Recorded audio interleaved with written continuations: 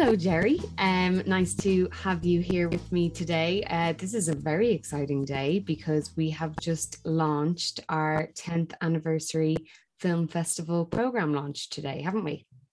We have. I'm shattered. I'd say so. Absolutely wrecked. Well, it's out there now. It's out there in the atmosphere.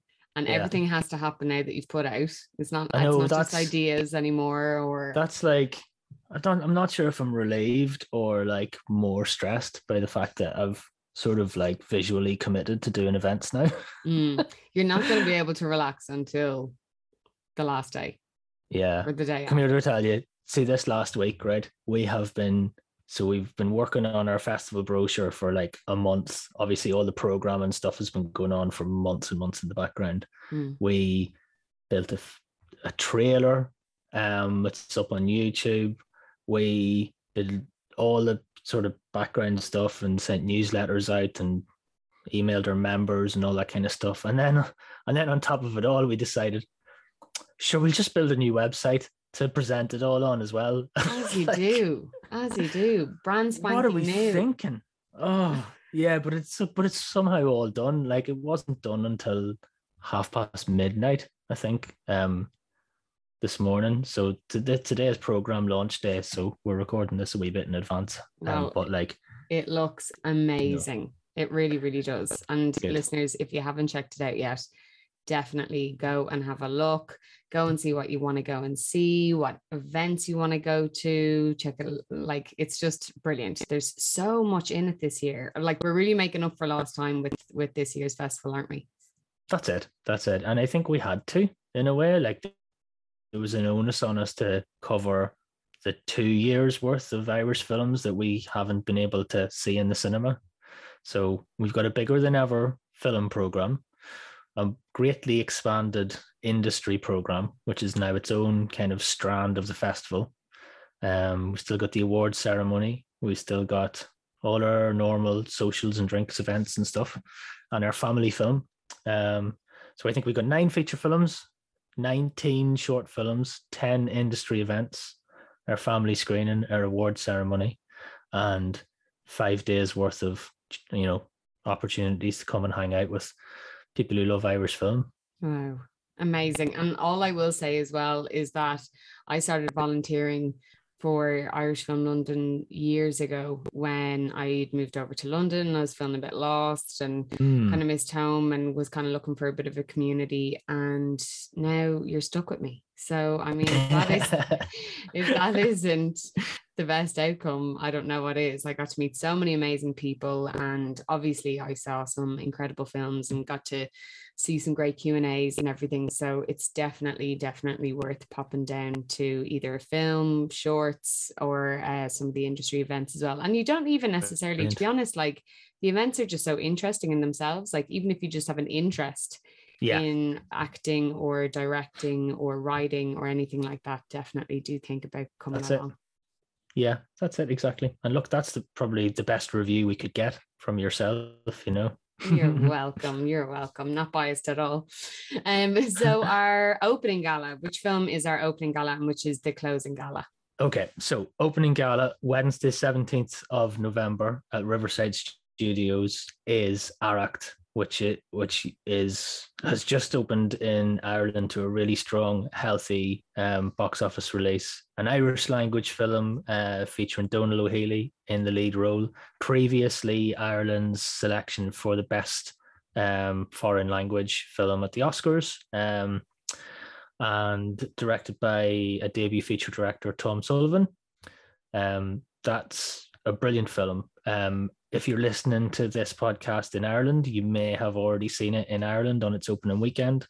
Hearing really great things from people who've gone to see that. I've loved that film since I've seen it earlier this year. It's a beautiful film. It's very highly cinematic, and it deals with its famine era content in a kind of a refreshing way that doesn't focus on the usual way to talk about that period of Irish history. Yeah, absolutely. And then our closing gala? Closing gala is a film called Deadly Cuts, which you might have heard about. Mm-hmm. We saw Deadly Cuts at the Dublin International Film Festival earlier this year. Loved it. Really wanted it to be our closing gala all year. Spoke to the filmmakers about including it for months and months and months. And we were kind of excited to see that it got picked up for distribution in the meantime, and that it got a big release, sort of post-pandemic release when cinemas reopened in Ireland last month. We didn't know before we programmed it for our festival that it would be the highest grossing Irish film at the box office. Is that the right way to say that? Highest Yeah. grossing box office in Ireland this year. So we didn't know that before we booked it for London audiences to see. So that's really exciting. That's really cool to have.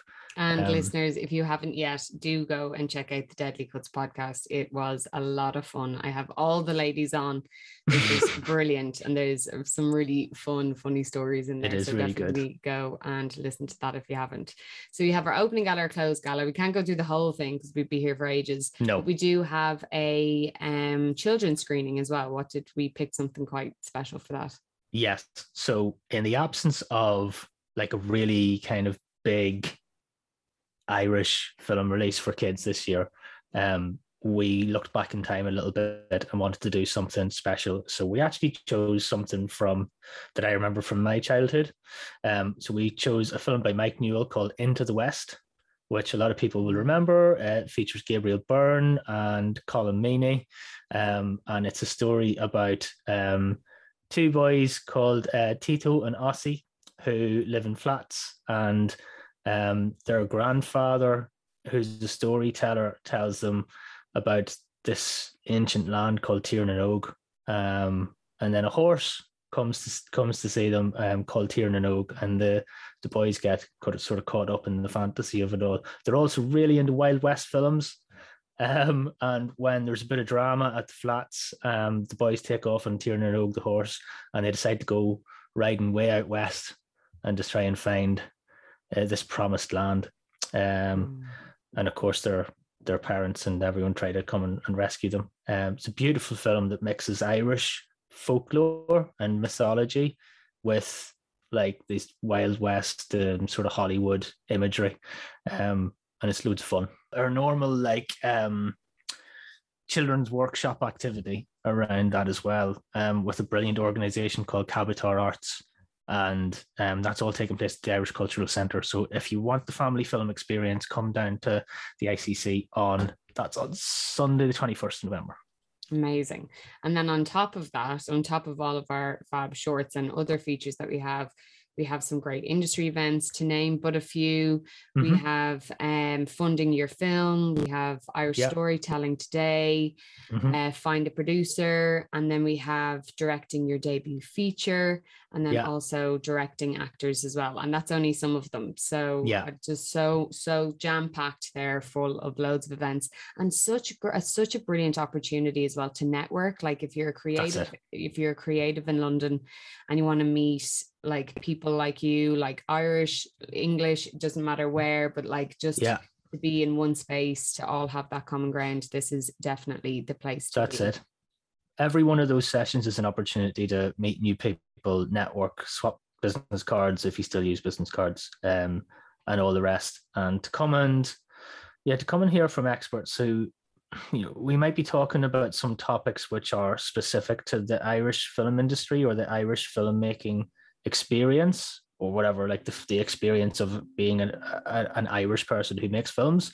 But these industry sessions are designed to benefit everybody. So come on down and join us for them. They're very affordable sessions. And being there is more than just popping your head in. It should be a very nice experience for everyone. Definitely. One of those things that I really want to highlight actually is the last session in it, which is a session about working with archive. And it's a special one because it involves us working with an organization called Make Film History, which we've done sessions with before this year. But we've teamed up with them and Belfast Film Festival to do a joint event this year. At Belfast Film Festival in a couple of weeks' time, the results of an open call out that we've done with Make Film History will be revealed. So we've done a call out with them for non-commercial responses to the Make Film History archive, and we're going to select some filmmakers who put in a call for that to have access to the archives and to rework some of the archives to make a new film. And the results of that work are going to be shown at this special event. So it's a talk about how we can creatively use archive, but it's also a place where we're going to be showing of a film that's just been made for the festival. So I'm quite excited about that too. That sounds so great. Oh, so great. There's so much stuff. But overall, we have tell everyone all of our different venues so everyone kind of knows where to look. Right. So this is one thing that we do need to let people know about, because in previous years it's all been in one place and it's not in one place now. So main festival hub is Riverside Studios in Hammersmith. Right next to Riverside Studios, just up the road, is a place called the Irish Cultural Centre, which is on Blacks Road in Hammersmith. Both of them are within about 5 minutes walk of each other and of Hammersmith tube station. So really easy to find. Saturday, our screenings are all at Bertha Dockhouse, and that's in Bloomsbury. It's actually nestled inside the Curzon Bloomsbury, so you can get to that really easily from Russell Square or from Euston or St Michael's or whatever. So that's a central London venue.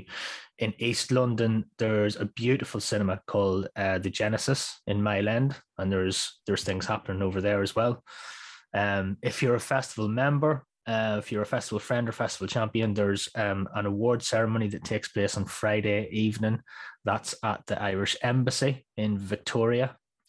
And not necessarily a venue, so to speak, but there's an online program that's taking place. You can access that via the festival website. It's irishfilmfestivallondon.com. Click on online program and it'll bring you through to the festival online hub, I guess. I don't really know what to call that.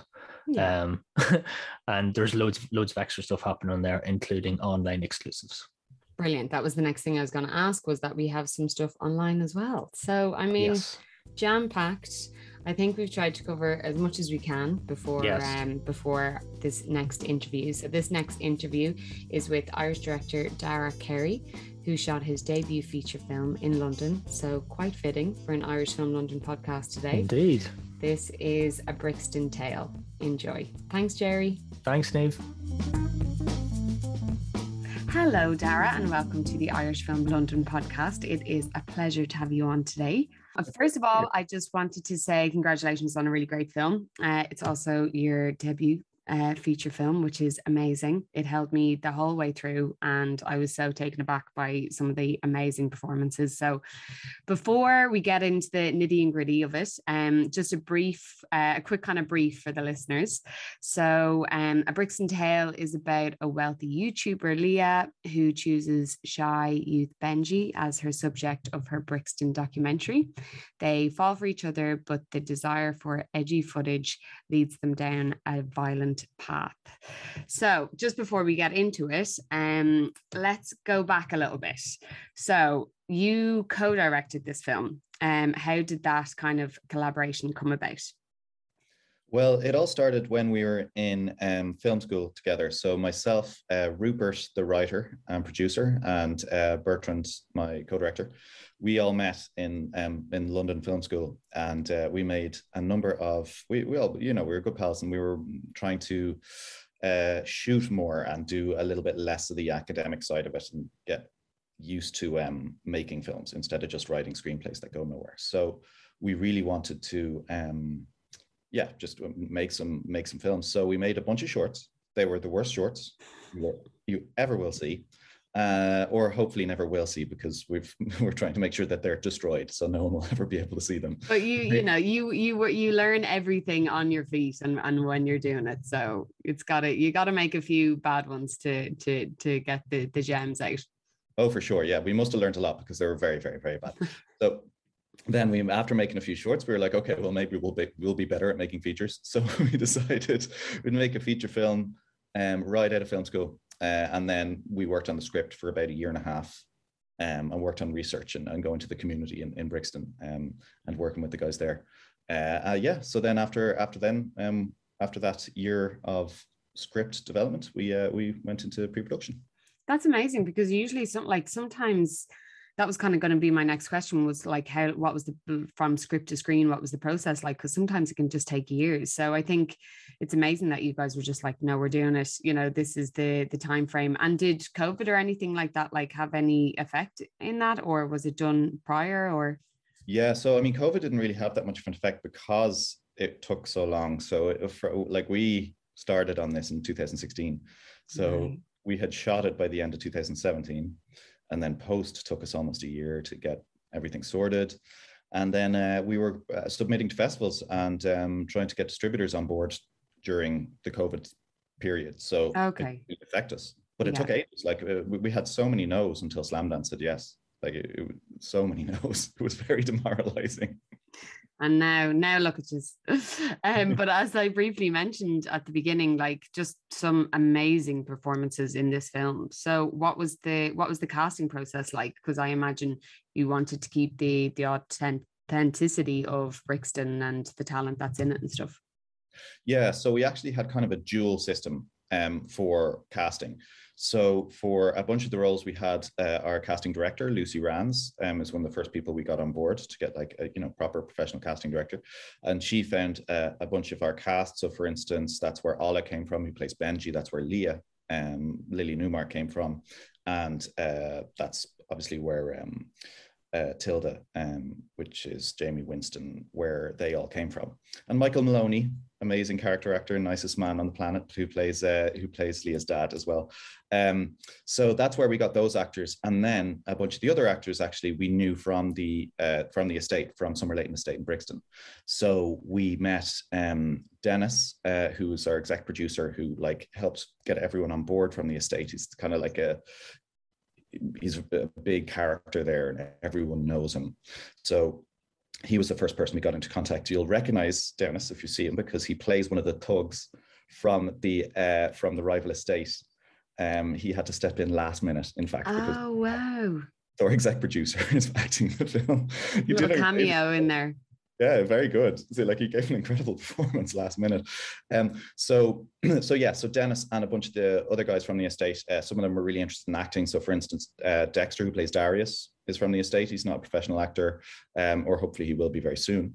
Rose, who plays Benji's mother, is also from Summer Leighton Estate. She's the matriarch of Summer Leighton. Beautiful, yeah.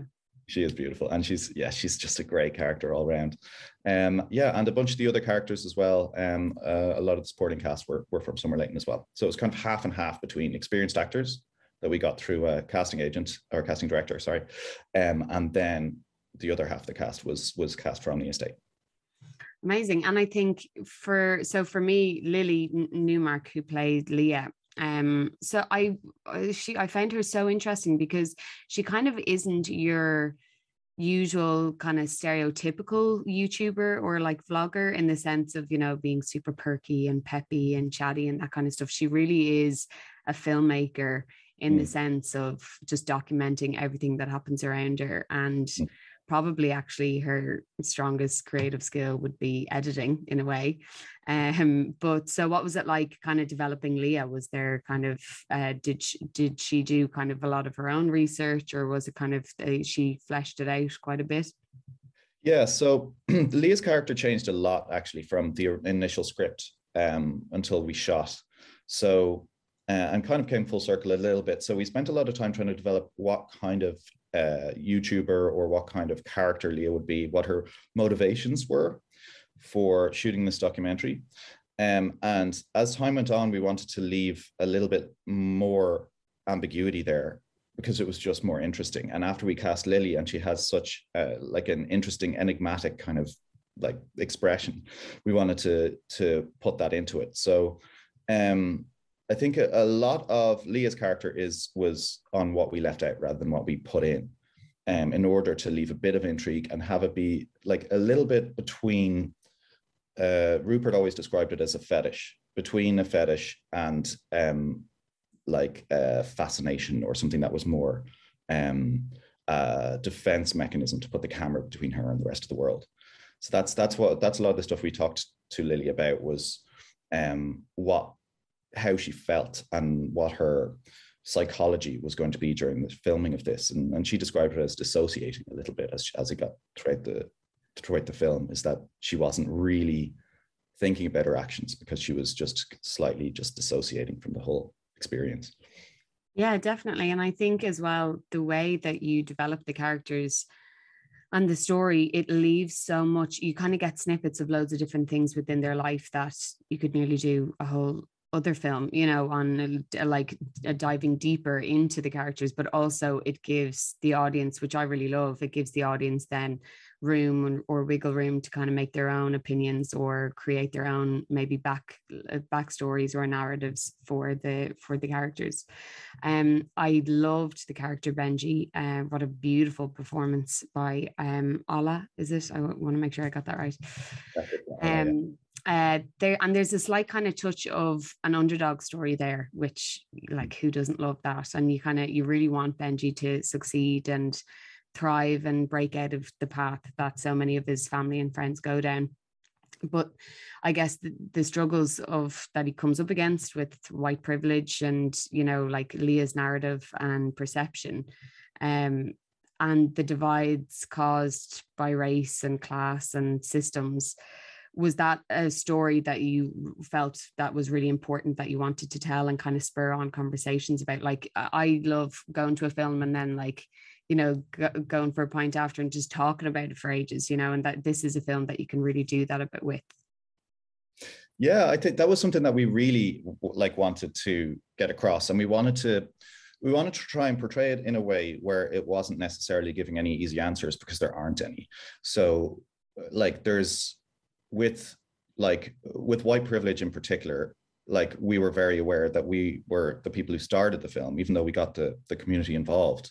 We started the film as 3 white kids, you know what I mean? So how is it our license to tell this story? And we're like, okay, well, now we have a responsibility, now that we've started this ball rolling, like, to make sure that it's done in collaboration with people from the community, and that it rings true, and that it's not creating a kind of a glossy, you know, action movie vibe or anything, or like that we're standing off the edges. Because that's one thing the guys from the estate said to us from very early on. They were like, the stuff you have in here is a little soft. Like, this is not, our lives are a little bit, you know, have more peril in it than this on a daily basis.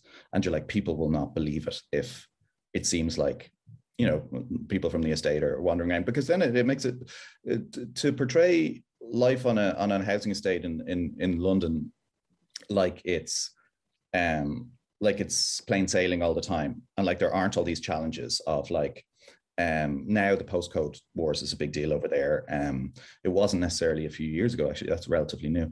And the fact that you might have people come in and exploit the community, all that kind of stuff like that, they have to deal with that all the time, and it makes life much more complicated and makes choices much more complicated. So for instance, Darius, he's involved in crime and in gangs, and some of the people we worked with had been, and they got out of it eventually. But they were like, at the time, like, you see, you know, you see someone like getting turned down for a job at McDonald's one day, and then the next day someone offers you like a job where you can actually start supporting yourself and people you love. And it's like, it's not as simple, because they can't walk into one of Leah's internships in these fancy media companies, you know? Yeah.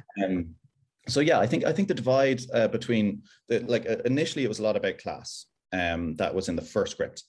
Then a lot of the other elements came in as we developed the script. So some of the things that happened, so for instance, the relationship with the police was something that was based on a real relationship that the guys had with this one police officer. So like this isn't an indictment of the police in any way in a general sense, but this guy was real. This guy used to do things like that, like drive them to the rival estate in order to get information out of them.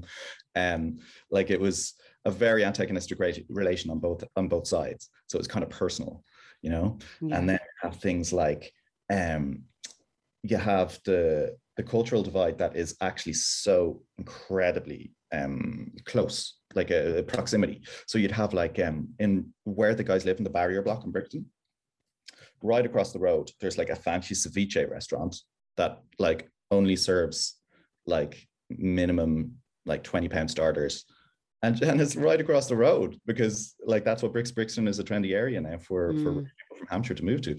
So like it's quite it's all those things were stuff we couldn't avoid because it's so endemic in the area and it's just part of the lives of the people living there. So it's got a lot of texture. Yeah. So I think that's why as well then the character Archie is really important as well. I thought he was so fantastic. Archie was played by Craig Middleborough, and like that. So like Benji's white friend, but also is you kind of just don't see that after the first second of the film because they're basically just brothers. And I nearly would have loved to see more of him as well because he's such a burst of energy into the piece, along with also being quite heartbreaking as well. But I wanted to ask, there's a lot of scenes where they're kind of just hanging out or they're in Benji's house and it just looks so comfortable. It actually feels quite, I know sometimes we're looking through Leah's lens, but also as well as a general it felt so comfortable and relaxed. So was that just a kind of a point the camera and shoot and let them kind of do their thing, or was it all scripted and marked out, and what was that kind of like? Well, it's a combination. So I'm just trying to think of what we shot versus what actually ended up on screen, because we shot a lot more of that stuff that we had to cut out, and some of that was just because we lost some connective tissue because we ran out of money and there were some scenes that we had to drop. But so Archie and Benji, the first day where Anna and Craig, we asked them to go off and kind of have lunch together, and they started bonding on the very first day. They started chatting about their characters and working out like certain elements of backstory, so the fact that Archie's mom is a crackhead and like that he's kind of dealing with that, and that's part of his backstory. That's something that Ola and Craig worked out together. There was more in there, like, so there was more we'd love to put in, but it just didn't fit in the movie. So for instance, Craig in character as Archie wrote a rap to impress Darius. So Craig is a rapper, like he's a rapper and a producer and an actor and a magician. Like he's so like the character of Archie, only much smarter. Wow, yeah. Wow, amazing. Craig's a bit of a genius. So he does all of these things. So he was bringing them into the character, and there was just moments that we'd love to have put in, but they just like, it's just, you kind of start to break the narrative arc a little bit to once you come out of that. So there was a scene that we shot that we couldn't fit into the film where he was selling vitamin C to a bunch of people in the posh party, and telling them it was E, and they believed him because he was like, from ends, and then so their relationship was like really real. They got on immediately, like really good bond, and the rapport was amazing. But I think a lot of the scenes that they're together, they're actually scripted. They just make it so natural. The one exception would be like when they're in the soup kitchen and they're hanging around there. That's entirely improvised, that whole scene. And yeah, they did an amazing job. Absolutely, their chemistry it was so great. I think it's the film is, I found it such a interesting take on identity, and especially at that age, like when you're a teenager, the stakes are just so high and everything just feels so heightened. And it's clear from the get-go that Benji isn't your kind of stereotypical product of his environment, but that Leah is kind of hell-bent on presenting him as that is obviously is so frustrating as a viewer. So there's kind of that anxiety just radiating kind of through the film. And in this case, the stakes do become really high because it does come down to their future in the world and kind of what path they go down. And I guess not wanting to give too much away, but like how slippery those slopes are. And especially when you're so young and impressionable, and you're really like Benji, really trying to go against the surroundings that he finds himself in. So I know you were saying there that you had people from the estate and the area and stuff like that. Did you have kind of many workshops or kind of chat to people that like would have gone down this way, or, if they made this decision, it could have ended up so different, and all of that kind of stuff to really flesh out the film and the characters? Yeah. So a lot of stuff was like, kind of borrowed and adapted from life. So for instance, Darius, who plays Dexter, that a lot of his character is based on like the character existed beforehand, but then once we started talking to Dexter, we started to mold it a little bit more around his experience. So he had been involved in crime when he was younger, and he kind of got a lot of respect from the community from being involved in crime and having gone to prison and having lived that life. So now he uses that same, and there's a hint of it, I think, in Darius's character. He uses that same clout as something to give him legitimacy as a mentor. So now he does lots of youth work, and he helps people in the community to stay out of crime and to take like maybe a more difficult but ultimately a better path. So he's doing a load of that right now. He's actually writing, I got to give it a plug, Dexter is now writing a film himself, based a little bit around his story. So it's a little bit like Darius, but for copyright reasons, obviously, it's not Darius. It's of course. Oh, that's so exciting. Dexter can remain the sole proprietor, I guess, of the IP. But yeah, so he's writing that now based on his experience of how a youth worker helped convince him to like leave, to stop, to get out of crime and to start a different path. So we talked to him. Like everyone on the estate has so many stories. Ola has loads of friends in his experience. So Ola lived a life very much like Benji's at the beginning of the film. So very, very protective mother, really straight-laced, like lived his life very much in a very focused way, where he was like, okay, well, I'm not going to get distracted by any of these. And it was easy because he had such a great role model in his mother. But a load of his friends, for instance, were either victims of crime or they were drawn into crime. He knows a lot of people who are in that kind of situation. So yeah, I mean, a lot of it is from life. So yeah, I think I did find it quite scary how at times it kind of goes back to Leah, as you were saying, that she kind of found herself just being disconnected from what was happening, but how her character was so unaware of kind of what actions that may occur would affect Benji's life, and not necessarily hers. And I guess that I did find that a really interesting take on class difference, of just how sometimes it is that kind of ignorance is bliss, or that doesn't affect me. Like at the brilliant scene where the two of them are in the playground and the two policemen come up and she kind of answers back, because there just wouldn't be that thought of, how bad the repercussions might be, unlike Benji's. So I thought that was really, really interesting. And I think it really provokes a kind of formidable education in media manipulation, which is so current at the moment as well. So was that a theme that you really wanted people to kind of take away from the film and think about, like, not everything we read is always exactly the facts or black and white or that kind of thing? Yeah, it's something we wanted from very early on, is that there's a whole world outside of the frame that we're given when we see a story of any kind, even if it's news, because we're used to, in our part of the world, we're used to fairly impartial news compared to some other places, like compared to America, say, but still, like, every story is one person's take on a story, including our history books, of course. So like as Irish people, our understanding and what we've learned from the British Empire is very different than my friends who grew up in and went to boarding schools, say, here in the UK. So it's very different. But also, I think it's something that fascinates me as a slightly older person, and the other lads, because they're kind of Luddites, like they're not really into the social media as much as most people that that would be in their 20s now. Is that you spend so much of your people, like now more than it never happened before, but now people are growing up from a very young, impressionable age of their development.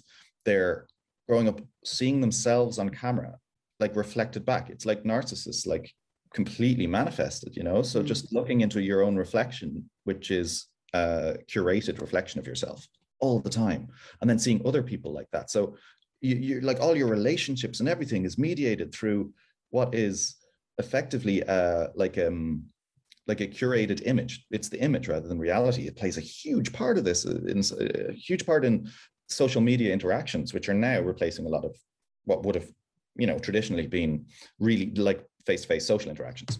Yeah. So I think you're always cutting out something. Everything's always edited in that case. And then I guess on a more, maybe a little bit more explicit example, Rupert saw a film when he was writing, when we were developing the script. He saw a documentary that was based on an estate, and it was about people who were involved in like gangs and, you know, like crime. And a bunch of people, they got them to, you know, to kind of like to express themselves and say everything like sorry, I'm fluffing my words here, sorry. So in this documentary, they got a bunch of the guys that were involved in gangs to tell their story and talk about all of the like really salacious stuff that, you know, that they were doing that was really juicy, I guess, for a documentary. Then a bunch of those guys, on the basis of that, got caught and went to prison. So it's like, yeah, like oh my God. of these actions, you know what I mean? Yeah. And I think that's something that Rupert was like, once he'd seen this, he's like, oh, I like this has to be part of this film, because I mean, like the consequences for Lee are so different, and you can completely ignore, because all you're looking at is the screen. All you're looking at is the depiction on the screen. You're not thinking about what happens afterwards or before or around the edge of the frame. Yeah, absolutely. I think like, I mean, I found it tough growing up anyway. So like you couldn't pay me to go back and do it again, especially now. I just think it's so tough for teenagers and young people at the moment, just with social media and, like as you said, just the pressures of it and the depictions and the narratives and all that kind of stuff, for sure. So I think that it's also a really important film in that sense for young people to see as well, of to just be wary and like, you know, be aware of how easily these things can happen. And like that's a whole new thing now that teenagers have to be aware of, that, you know, we had like I was one for a digital camera on a night out, I have to say, but then they never went anywhere. Do you know what I mean? No, nowhere. No.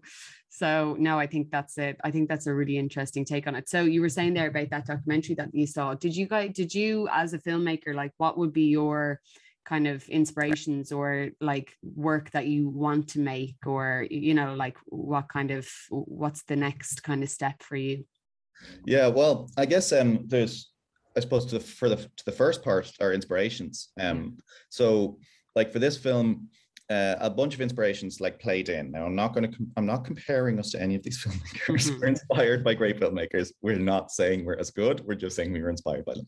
So there's like a lot of Krzysztof Kieslowski's movies, like in Decalogue. So there was a short film about love, which is about a guy who's like spying on one of his neighbors across the road, and the obsession that happens when he's spying between his apartment block and this woman that he gets an infatuation from. That was a big influence. Like Lynn Ramsey movies that are so incredibly subjective, and it's all like you feel like you're right inside someone's brain and someone's emotions in a Lynn Ramsey movie, and a tiny action can seem like it's like just going to make or break someone's world. It's amazing. Love that. Also, big fan of my God, my brain, I'm forgetting names. Andrea Arnold, big fan of Andrea Arnold. Like you know, so like Fish Tank, we watched a bunch of times before watching. Not like this is very much like Fish Tank, but you know, we watched a lot of it. I watched Celine Sciamma movies like Girlhood. Oh yeah, love that movie. So we kind of, the end of the film was kind of slightly robbed from a cross between Girlhood and what Richard did. So you have Girlhood, you have this one shot of her face. And you can just say, like, I'm not going to give anything away in terms of plot, but you just see this one shot of her face and it says so much about what's happened before and what's happening afterwards. And we kind of manipulated that in our version. Obviously, it's maybe a different tone in terms of an upending or down ending. We'll leave it at that. And then the end of what Richard did, which I like, and then when I showed Bert, because he was like from Montreal, and what Richard did came out when he was quite young in Montreal, so he didn't see it at the time. And it's this... it leaves you with this question. So you're like, how do I feel about this? Like, I don't know whether I'm on his side or I don't know whether I'm disgusted by him. And I think that this is a huge injustice. And you're kind of like, it just makes you, it leaves a question. So that's what Lenny Abrahamson always does in his movies, right? Like he leaves them with a question rather than with a statement. And that's something that we really loved. And then in some of our aesthetic aesthetically. A lot of there's things we liked about like David Fincher movies, about the way he uses, now it's a very different genre to a David Fincher movie, but the way he uses color in his films, you know, and the way he doesn't like to leave, he likes to have these really amber interiors. And we thought that kind of, if we used something like that, it would have that feeling of, you know, when you're a kid and you're out on the road and like you're drinking with your friends when you're a teenager and you're under this orange sodium vapor light from the street lights. And it's just this feeling like it's kind of like this heightened feeling where anything could happen and it's really spontaneous. And you're freezing. And you're freezing cold, but like emotionally, like it's a little bit like you're on fire, right? It's like you're lit by firelight running around. So we wanted to bring that into the movie and then kind of take that into our interiors as well. Like that feeling of like this big amber light where everything's like you're in a fire and anything could happen, you know? And then, sorry to answer the second part of your question. Mm-hmm. I hope that's a bit long-winded. Apologies. No, not at all. I think everyone listening now, you need to go and check out all of those people to see the inspiration. Yeah. And there's dozens more as well that I can't go into because then the podcast would be too long. So then what's next, right? So we have three of us working together in various different ways. So in some cases we're writing a script individually because we all write. So it's like someone's writing a script individually, and the other two, between myself, Bertrand Darragh, and Rupert Bainham, and then some of us were writing some films in pairs. So there's a lot of films coming up. Basically, the next film is going to be a little bit more genre-based for all of us, a little bit less of an element of social drama. Now, this obviously isn't social realism, but it's closer to it than maybe our next movie would be. I want to write a drag queen revenge thriller. I'm very excited about this because I already have the characters in my head. And it will cost a fortune, so it might take a while. And then a few other things. We're writing a film about a kid in a boarding school in the UK, like so very much like Hogwarts, which is kind of where Rupert went to school, and he kills his bully, and then he tries to get away with it, but at the same time he's trying to, like in Crime and Punishment, like Raskolnikov in Crime and Punishment, he's trying to deal with the existential crisis, even though he's 13, of like being a murderer and whether he can still be a good person. But meanwhile, no one in this school cares because they're trying to cover it up because they want to maintain their image. Oh my God, that sounds fantastic. That's so exciting. That's really cool that you guys kind of, you have that, like your crew now of like, and I imagine you kind of shift between different roles and all that kind of stuff. I think it's so important, especially creatively, to like surround yourself by people who you have that shorthand with, or who think like you, or can challenge you, and that's great that you guys have that now. For sure. I mean, it's really important to surround yourself with people who think it's realistic to make movies for a living. Like I wanted to do this since I was a kid, and I spent 12, I think, years working in advertising, which was amazing until I got to that point. And then it was only during the course of that I started meeting people who were making movies like for real. And a bunch of them now who were making commercials with me at the time are like really well-respected filmmakers now making incredible movies. So I was like, hey, well, this is real. This can happen. Absolutely. And then that's why I went to film school. It wasn't because like for, it was to learn a lot about screenwriting and everything as well. But it was mostly to immerse myself in an environment where you meet people where you're like, oh, this is real. This could actually happen.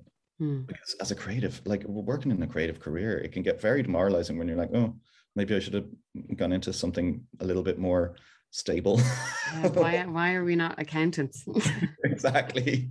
I was deliberately not saying accountants because some of my friends are accountants. I don't want to get them offended. I said it. Don't worry. I said it's fine. But accountants also need to watch films. So Oh, and my friends do. My accountant friends do watch movies. So that, to be fair. Exactly. We all have a role. We all have a role. But I do want to say, Darragh, congratulations on such a beautiful film, and I really hope that everyone does go and see it. And we're allowed to go back to the cinema now. Go and see it on the big screen if you can. I know you were saying earlier it's out in cinemas around the UK, so definitely go and search it out. And then also there will be an Irish release, so keep an eye on our social media platforms. We'll plug it whenever that happens, hopefully very soon. And then also just keep up to date with everything that's going on with it. Definitely do visit abricksandtail.com.